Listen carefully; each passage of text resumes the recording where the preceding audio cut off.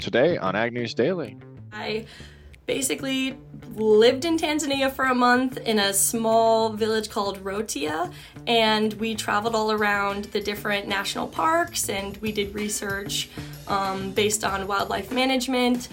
Listener of the episode today is brought to you by the Farm Smart podcast. Subscribe now at nutrienagsolutions.com/farmsmart to get today's episode. We appreciate their sponsorship. August 24th, 2023, Thursday episode. I wonder, Delaney, how many people go back and pick these episodes up a year from now? I don't know. We do see a good number of folks that are tuning in after they get posted 30, 60 plus days, but I don't know about a year. Yeah, that'd be interesting. A lot of our headlines are very timely, obviously, to the day and sometimes just to the week that we're recording. So that'd be kind of neat. Listeners, if you have picked up a show in the past that has been more than 2 months old, let us know. We're just kind of curious how that plays out. But we will never forget, at least I won't forget for a long time, the extreme heat that we've been having here. Indexes again in the central portion of the United States, Nebraska to southern Texas, East Ohio. And looking at values in the range today of 110 to 117 degrees Fahrenheit. Of course, the real field temperature will be much higher than that. Central Indiana will see heat indexes reach as high as 113 degrees. Those working outside, of course, should wear loose clothing and pay attention to the signs of heat-related illnesses. We're still looking here in Des Moines to be very warm. Looking down at my watch, which is, of course, the official weather forecast for the state of Iowa, says we're going to get to 96 real temp. Wonder what the real feel is going to be, Delaney. Yeah, and Tanner, for those folks thinking we were going to get a reprieve as we head out of this final stretch of heat, that doesn't sound like it's going to be the case. Of course, we're still in heat temperature or high heat temperatures right now. And as of August 23rd, we were in the midst of the most extreme and most expansive stretch of the heat wave with temperatures in the 90 plus mark. But as we look into September, weather analysts are expecting us to have another heat flash as we head into harvest season. They said also the models don't suggest much precipitation. And usually when we see a drastic drop in temperatures, like we're going to see in the next week or two, that does usually bring rainfall with it, but that doesn't appear to be in the cards for too many locations. And like I said, we're going to see things potentially heat back up again second to third week of September. So right as a lot of combines are starting to roll into the fields. Yeah, I saw that as well. Don't feel like that's going to be anything we're super excited about. Of course, we do see now that Moody's is estimating the wildfires in Maui are going to have caused at least $4 billion in economic losses, according to their recent study. The Risk Model Agency estimates that there were more than 2,000 structures destroyed, which is anywhere from 4 to 6 billion in total property damage. That's not including up to $1 billion reflecting in the lost output of revenue during the period in which it takes to rebuild. At least 75% of the damage is thought to be possibly covered by insurance, which is good news. When we look into ethanol production, Delaney, not as great. The production declined while inventories also dropped to its lowest level in 6 weeks. Looking at 1.048 million barrels for the week ending August 18th. That's down from 1.069. It's 3% decline in the ethanol stocks overall as well, as those dropped to 22.79 million barrels. So it's good to see some extra use of that ethanol, but let's get some production ramped back up to keep the demand high for our corn. Well, Tanner, one thing that may impact our corn this year as we head into that final growing season stretch is also tar spot, which we had heard reports on the Pro Farmer Crop Tour in Indiana and some of the eastern leg states that tar spot is certainly a concern this time of year. According to Vince Davis, an agronomic solutions area manager for BASF, he said that this is the time of year where conditions are perfect for tar spot. He said over the next 8 to 10 days, that'll really determine whether tar spot is going to be a huge problem this season or not, but to keep an eye out for it. To date, farmers in at least 13 different states have reported finding tar spot in their fields this season. And that number could continue to grow. Here's 3 recommendations to consider prior to harvest. He said, take a look at the split stalks open to gauge stock health, especially when you see split stalks this time of year. You should still be able to see some integrity down to the stock level. He also said to try to do the pinch test down at the base of the plant. Just take your thumb and finger and try to pinch it together. If you hear it crack, and a lot of those are out in your fields doing that, that might be a sign that you're susceptible. And another key test is the push test, which can help farmers see if they're susceptible to disease. That's when you grab the plant right about ear height and you try to extend the stalk over, pushing your arm out to full length. If they're snapping off and not coming back, that means you're more likely and more susceptible to diseases such as tar spot tanner. So just a few tests that you can run if you think your crops might be susceptible. That is good advice. There are no tests, though, at diesel camp. We're looking at some career doors opening for high school students in 4 states. More than 275,000 diesel mechanics are employed in the U.S., according to the Department of Labor each year. However, there are roughly 28,500 diesel tech and mechanic jobs that are still unfilled. To foster interest to the next generation, ag companies like Titan Machinery have begun rolling out new hands-on programs to offer students the experience in diesel basics, including electrical, hydraulics, drivetrain and powertrain, engines, and fuel systems. The Titan program, Diesel Camp, hosted 9th and 10th grade high school students at 4 community technical colleges in Iowa, Nebraska, North Dakota, and South Dakota this month. Through these camps, the goal is to raise awareness and interest in the career of diesel technician, also to provide an opening to skilled trade careers and streamlined education opportunities at community colleges. The camps ranged in length from 2 to 4 days and had more than 140 students. Feedback showed that they mostly enjoyed getting their hands dirty and running the heavy equipment. Their favorite part of camp seems to be tied to the action. While Titan saw the participation from both genders, a study from Stanley Black and Decker reveals high school boys are more likely to be drawn to a skilled trade like diesel tech than girls. Similarly, the parents of boys are more likely to see a trade career as an appealing option. So Titan's working to foster the interest from all students in what their plans are for next year, 2024. They're already looking to host multiple dates of camp due to how popular it was this year, Delaney.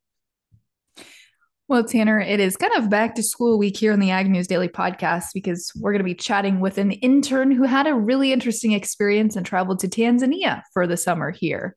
But before we get to that, we've got a few other headlines to wrap up. Pro Farmer Crop Tour results for day 3 are still showing a little bit of heat and stress on crops in Iowa and Illinois. The Western legs started their trek yesterday in Nebraska City, Nebraska, and traveled to Spencer, Iowa. They continued to see improvements from 2022 and the drought that we saw in a lot of those areas. However, not all of the fields received the precipitation that they needed. Nonetheless, we still saw some very strong yields. In the Western leg in Iowa, we saw soybean pods doing pretty well, still had pretty good fills there. And like I said, still seeing some dry areas, but all in all, seeing some reprieve compared to 2022's drought that we saw in a lot of Western Iowa and Eastern Nebraska. As far as corn yields go for the state of Iowa, we saw yield estimates for this year's Pro Farmer Crop Tour come in at a 182.5. That's up about a bushel and a half compared to the 2022 numbers we saw on Pro Farmer Crop Tour. On the eastern leg from Indiana to Illinois, we once again saw some indications of heat stress with, 100 plus degree temperatures. Tanner, that'll certainly do it. But as far as pod fill count, those were pretty strong, higher than last year's number, coming in at a 1,270.8 in those 3x3 squares. And corn yield estimates for the state of Illinois also came in higher compared to 2022 at a 193.7. So today we'll see the final wrap up of the Pro Farmer Crop Tour as folks put together their final thoughts, and we'll be sure to talk about that on the podcast next week with Ted Seifert, who is on the Pro Farmer Crop Tour. Tanner. Absolutely. Hopefully they're staying well hydrated. The U.S. Forest Service will provide up to $150 million for a project that will link small acreage and underserved forest owners with the emerging climate market. Secretary of Agriculture Tom Vilsack said yesterday, the USDA said forest owners with small amounts of land are often fenced out of carbon markets because contracts are aimed larger tracts of land. If you've got healthy, resilient forests that can store carbon, provide critical habitat for wildlife, and grow the forest resources, that is a lifeblood to communities across the country. Vilsack announced that the funding for the Sustainable Forestry and African American Land Retention Conference is where this announcement was made in southeastern Georgia. It's noticed on their website as well for the Forest Service link. Nonprofit groups, and some are available for those profit groups, could apply for their share up to $150 million. The money would be spent on an array of activities, such as developing strategies to overcome the barriers coming into carbon markets. So it's interesting, as we've talked a lot about the carbon pipeline and carbon credits themselves, now seeing our listeners that have maybe portions of their farms in forest reserve, another link to tie small acre tracts into the carbon market. Well, Tanner, I think I am almost out of headlines here, aside from some updates coming out of the Black Sea region. Nibulon, which is a leading Ukrainian grain exporter, said on Wednesday that their warehouses in the southern Ukrainian region of Odessa had suffered slight damage during the overnight drone strike we reported on yesterday on the podcast, making it the 8th drone strike in this area. They said on the night of August 23rd, the Bessara, I'm not going to pronounce this correctly, but the Bessarabian branch of Nibulon was attacked by the Russian Federation, and warehouses were just slightly damaged. They said they've already continued with normal operations, so that drone strike probably was not considered successful by the Russian Federation, Tanner.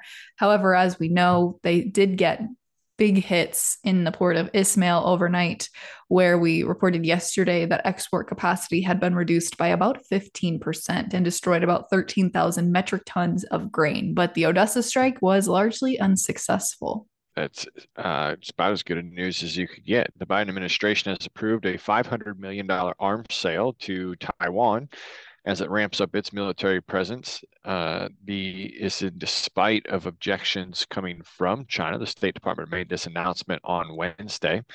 The biggest headline coming out of Russia right now is the Kremlin is remaining silent on the plane crash that had 10 people aboard, no survivors. The Wagner Group founder, Yev Prigozhin, I can never think about the correct pronunciation there, was aboard that plane, or at least is supposedly to have been aboard that plane that has no survivors northwest of Moscow.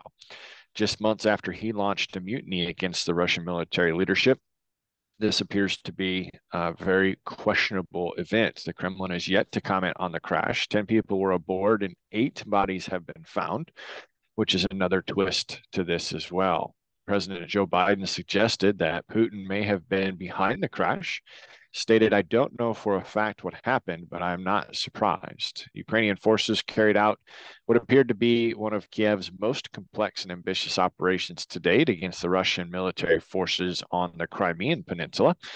So we'll continue to keep an eye on the progressions there, and especially the progressions of this story that might have had the Wagner chief in the plane that has no survivors left. Well, Tanner, I don't have any final headlines left aside from markets. What about you? That's it. Let's get into markets.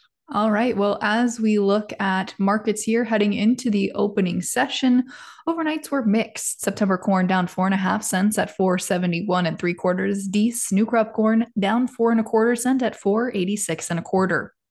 Soybeans here today will open 2 cents higher in the September contract at 1361.5. November new crop beans will open 2.5 cents higher at 1363. September hard red winter wheat down 5 cents in the overnight to open at 750. September spring wheat down 1.5 at 783. And Chicago September September wheat down 4.25 cents at 608 1/4. Livestock, and a quick reminder at where they closed yesterday, October live cattle added a nickel to close at $1.7867.5. September feeders down 42.5 cents at $2.4857. And October lean hogs shed $1.02.5 at $78.55. Tanner, as I mentioned, students are heading back to school this week. And so Jennifer caught up with a fellow Iowa State student who spent her summer in Tanzania. So we're going to turn it over to that conversation now. With the Farm Smart podcast, we're not just talking change, we're making change together. Farm Smart is where sustainability meets opportunity. We're helping growers leverage sustainable practices and products to record positive environmental impacts and provide new revenue streams. Tune in to learn more about sustainable ag and the opportunities and incentives that are enabling us to get to the future faster. Get the Farm Smart podcast on your favorite streaming platform or at nutrienagsolutions.com/farmsmart. Well, listeners, we know that we like to feature international items here on the podcast. So today we have Amy Taylor with us, who spent a large portion of her summer in Tanzania doing research over there. Amy, if you would like to introduce yourself a little more and then just talk about what you did in Tanzania, we'd love to get started like that. Hi, so my name is Amy Taylor. I'm a senior at Iowa State, and I study animal science and global resource systems with a minor in ecology. Part of global resource systems, to graduate, you have to have a global internship, which is super exciting. So for my global internship, I participated in the School for Field Studies Carnivores of the African Plains program. And they have lots of programs during the semester. They have 2 during the summer.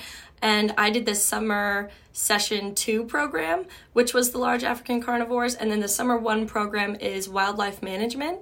So including this, I basically lived in Tanzania for a month in a small village called Rotia, and we traveled all around the different national parks, and we did research based on wildlife management.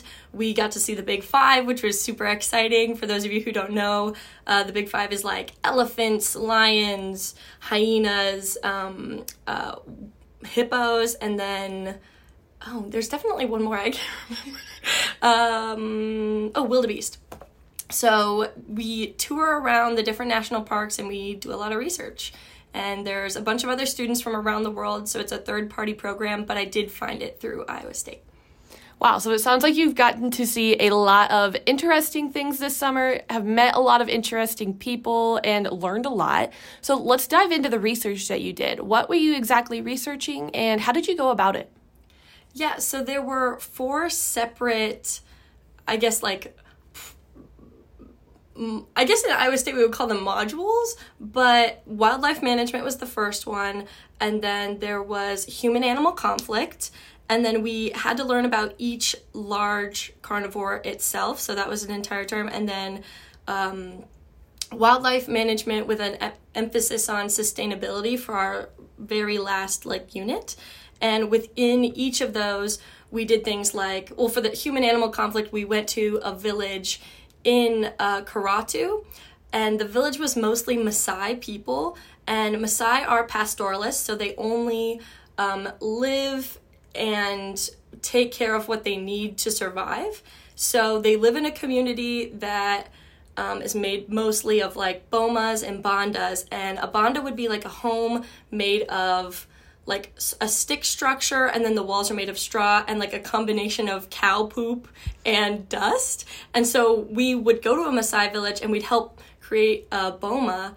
And then at one point we would help create a banda too. And the bandas are for I think it's the other way around. I'm still practicing my Swahili as I'm back in Iowa, but the banda is where they live and the boma is where they keep their livestock. So the boma is made of these really big, thick trees that all have all these prickly thorns on them, and there's normally a circular area where they stay, and then they let them out during the day, and normally the females will do a lot of the work, and then the males will go and work on the farms, and then at night they bring them back into the bomas. So part of our research was going into these villages and saying, hey, what's your relationship with carnivores? What do you think of them? Because they don't have any protection. The only thing that they have is spears and then whatever kind of boma they create to protect their animals. And because of that, they've had a lot of issues, especially with like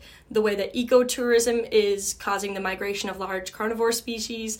They have hyenas and wild dogs and vervets and mongoose coming into their villages and eating all of their chickens and their goats, and a lot of the time their cows. And since they depend on those for their livelihoods, there's some conflict there. So part of our research was to go and find out what's the conflict, how do we help solve it in a sustainable way. Wow. So definitely very, very intense subjects that you were looking into, and it looks like you were able to get your hands dirty a few times. So kind of touch a little bit more on what you just talked about in relation to how it was affecting the people in the villages and their livestock that they own in that area. Yeah, so the hard part is that a very successful boma is made of like chicken wire and like metal fences, and we made one of those too, but they're really expensive. And because of like the climate and because of how long it can take to make a boma, we actually made one for a different village in Arusha at one point, and it took like 20 of us the entire day to make one. And after a while, it was really complicated. Like I had cuts and bruises all over my hands. Like it can be really complicated. And then even after that, they don't really hold over time. So that's a big difficulty. And it's illegal to kill any African animal, like any African large carnivores, unless you're being attacked. And if you're being attacked, it's kind of too late. So a lot of the time, the things that they use to protect themselves are like spears and like if you make lots of loud noises, but prevention is basically the best way to take care of your livestock. So when we got there and we were interviewing, we were like, well, what is your opinion on large carnivores? Like, what do you think? And the consensus was, they're dangerous, but they're beautiful. And there's a mutual respect, and their culture really relies on the ecosystem and its balance, and so they really have an appreciation for them. But the balance at one point included them being able to coexist in a way that they could defend themselves in the proper way, and now they really can't because of the government. And the government, to implement better better species populations, they start to raise wild dogs or hyenas, especially animals that are, going extinct, and then they'll introduce them close to the national parks, close to the villages, and then they're not allowed to kill them. So it's like, where do you start? Where do you begin with this human-animal conflict? But it was really interesting to hear firsthand how scary it can be to live near wildlife. And we got the opportunity to do that a few times when we were on game drives, because in the Serengeti, when you're camping there's no fences around the camps, and you're obviously in the park itself, and you have the same rules that they do. And at one point, we were 20 feet away from a large elephant herd, and they were getting closer, and we're like, all right, there's the prey. Now where are the predators? And since most predators hunt at night, and none of us as campers for safety were allowed out of our tents, but there were guards all throughout the night. But we heard large elephant trumpeting around 2 a.m. and some lion roaring, and then some elephant death. And I was freaking out in my tent, and we were totally safe, but it was like 20 to 30 feet away. And we were trained for this, so we knew to stay in our tents. We knew they wouldn't come and like be anywhere near us. But we woke up and they were right there. So that was just such a surreal experience that was happening so close to us. And I'm like, oh my gosh, that's what people who live out there and pastoralist communities have to deal with all the time. It's just the unknown. Animals are unpredictable. Wow. Yeah. That is intense. Mm-hmm. And it sounds like a once-in-a-lifetime experience through this program, and I'm sure you're going to take a lot of this back throughout your entire career. So honestly, what is an overall point that you would take home from what you've learned through your internship this summer and gained through the experience? That is a really great question. I feel like the time that I spent there immersing myself in the culture really, really impacted the way that I thought about everything, because there were times that I was like, oh my gosh, if I had signed up for a program like this that was through Iowa State or in the US, there would be so many more regulations, so many more safety precautions that would just be like preventing something from happening that probably wouldn't happen. And really being able to immerse yourself in a culture for that long, excuse me, I mean, we talked about this in Rome. If we were in Rome for 2 weeks, we wouldn't have had the same experience. Like, you have to immerse yourself for the whole month. You have to talk to the people, you have to make connections, and that's the only way that you can really study abroad, to me. You have to just be able to be open to new experiences and adjust to different things, and it's hard and it's scary, but I think the sooner you start, the easier it is. Absolutely. Well, it sounds like you had an incredible experience. Even though we just talked for about 10 minutes, you shared some amazing information that I'm sure many of our listeners were very intrigued by. So thank you for joining us today, Amy. We really appreciate it. Thank you so much for having me. I had a wonderful time. With the Farm Smart podcast, we're not just talking change, we're making change together. Farm Smart is where sustainability meets opportunity. We're helping growers leverage sustainable practices and products to record positive environmental impacts and provide new revenue streams. Tune in to learn more about sustainable ag and the opportunities and incentives that are enabling us to get to the future faster.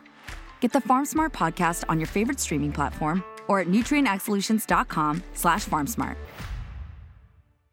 What a unique story. Glad we had the opportunity to share that with our listeners. Remember, if you haven't yet, subscribe to Farm Smart Podcast on your favorite streaming platform or visit nutrienagsolutions.com/farmsmart. Of course, hit subscribe for our podcast, and we'll be back again tomorrow with a fun Friday conversation. Right, Delaney?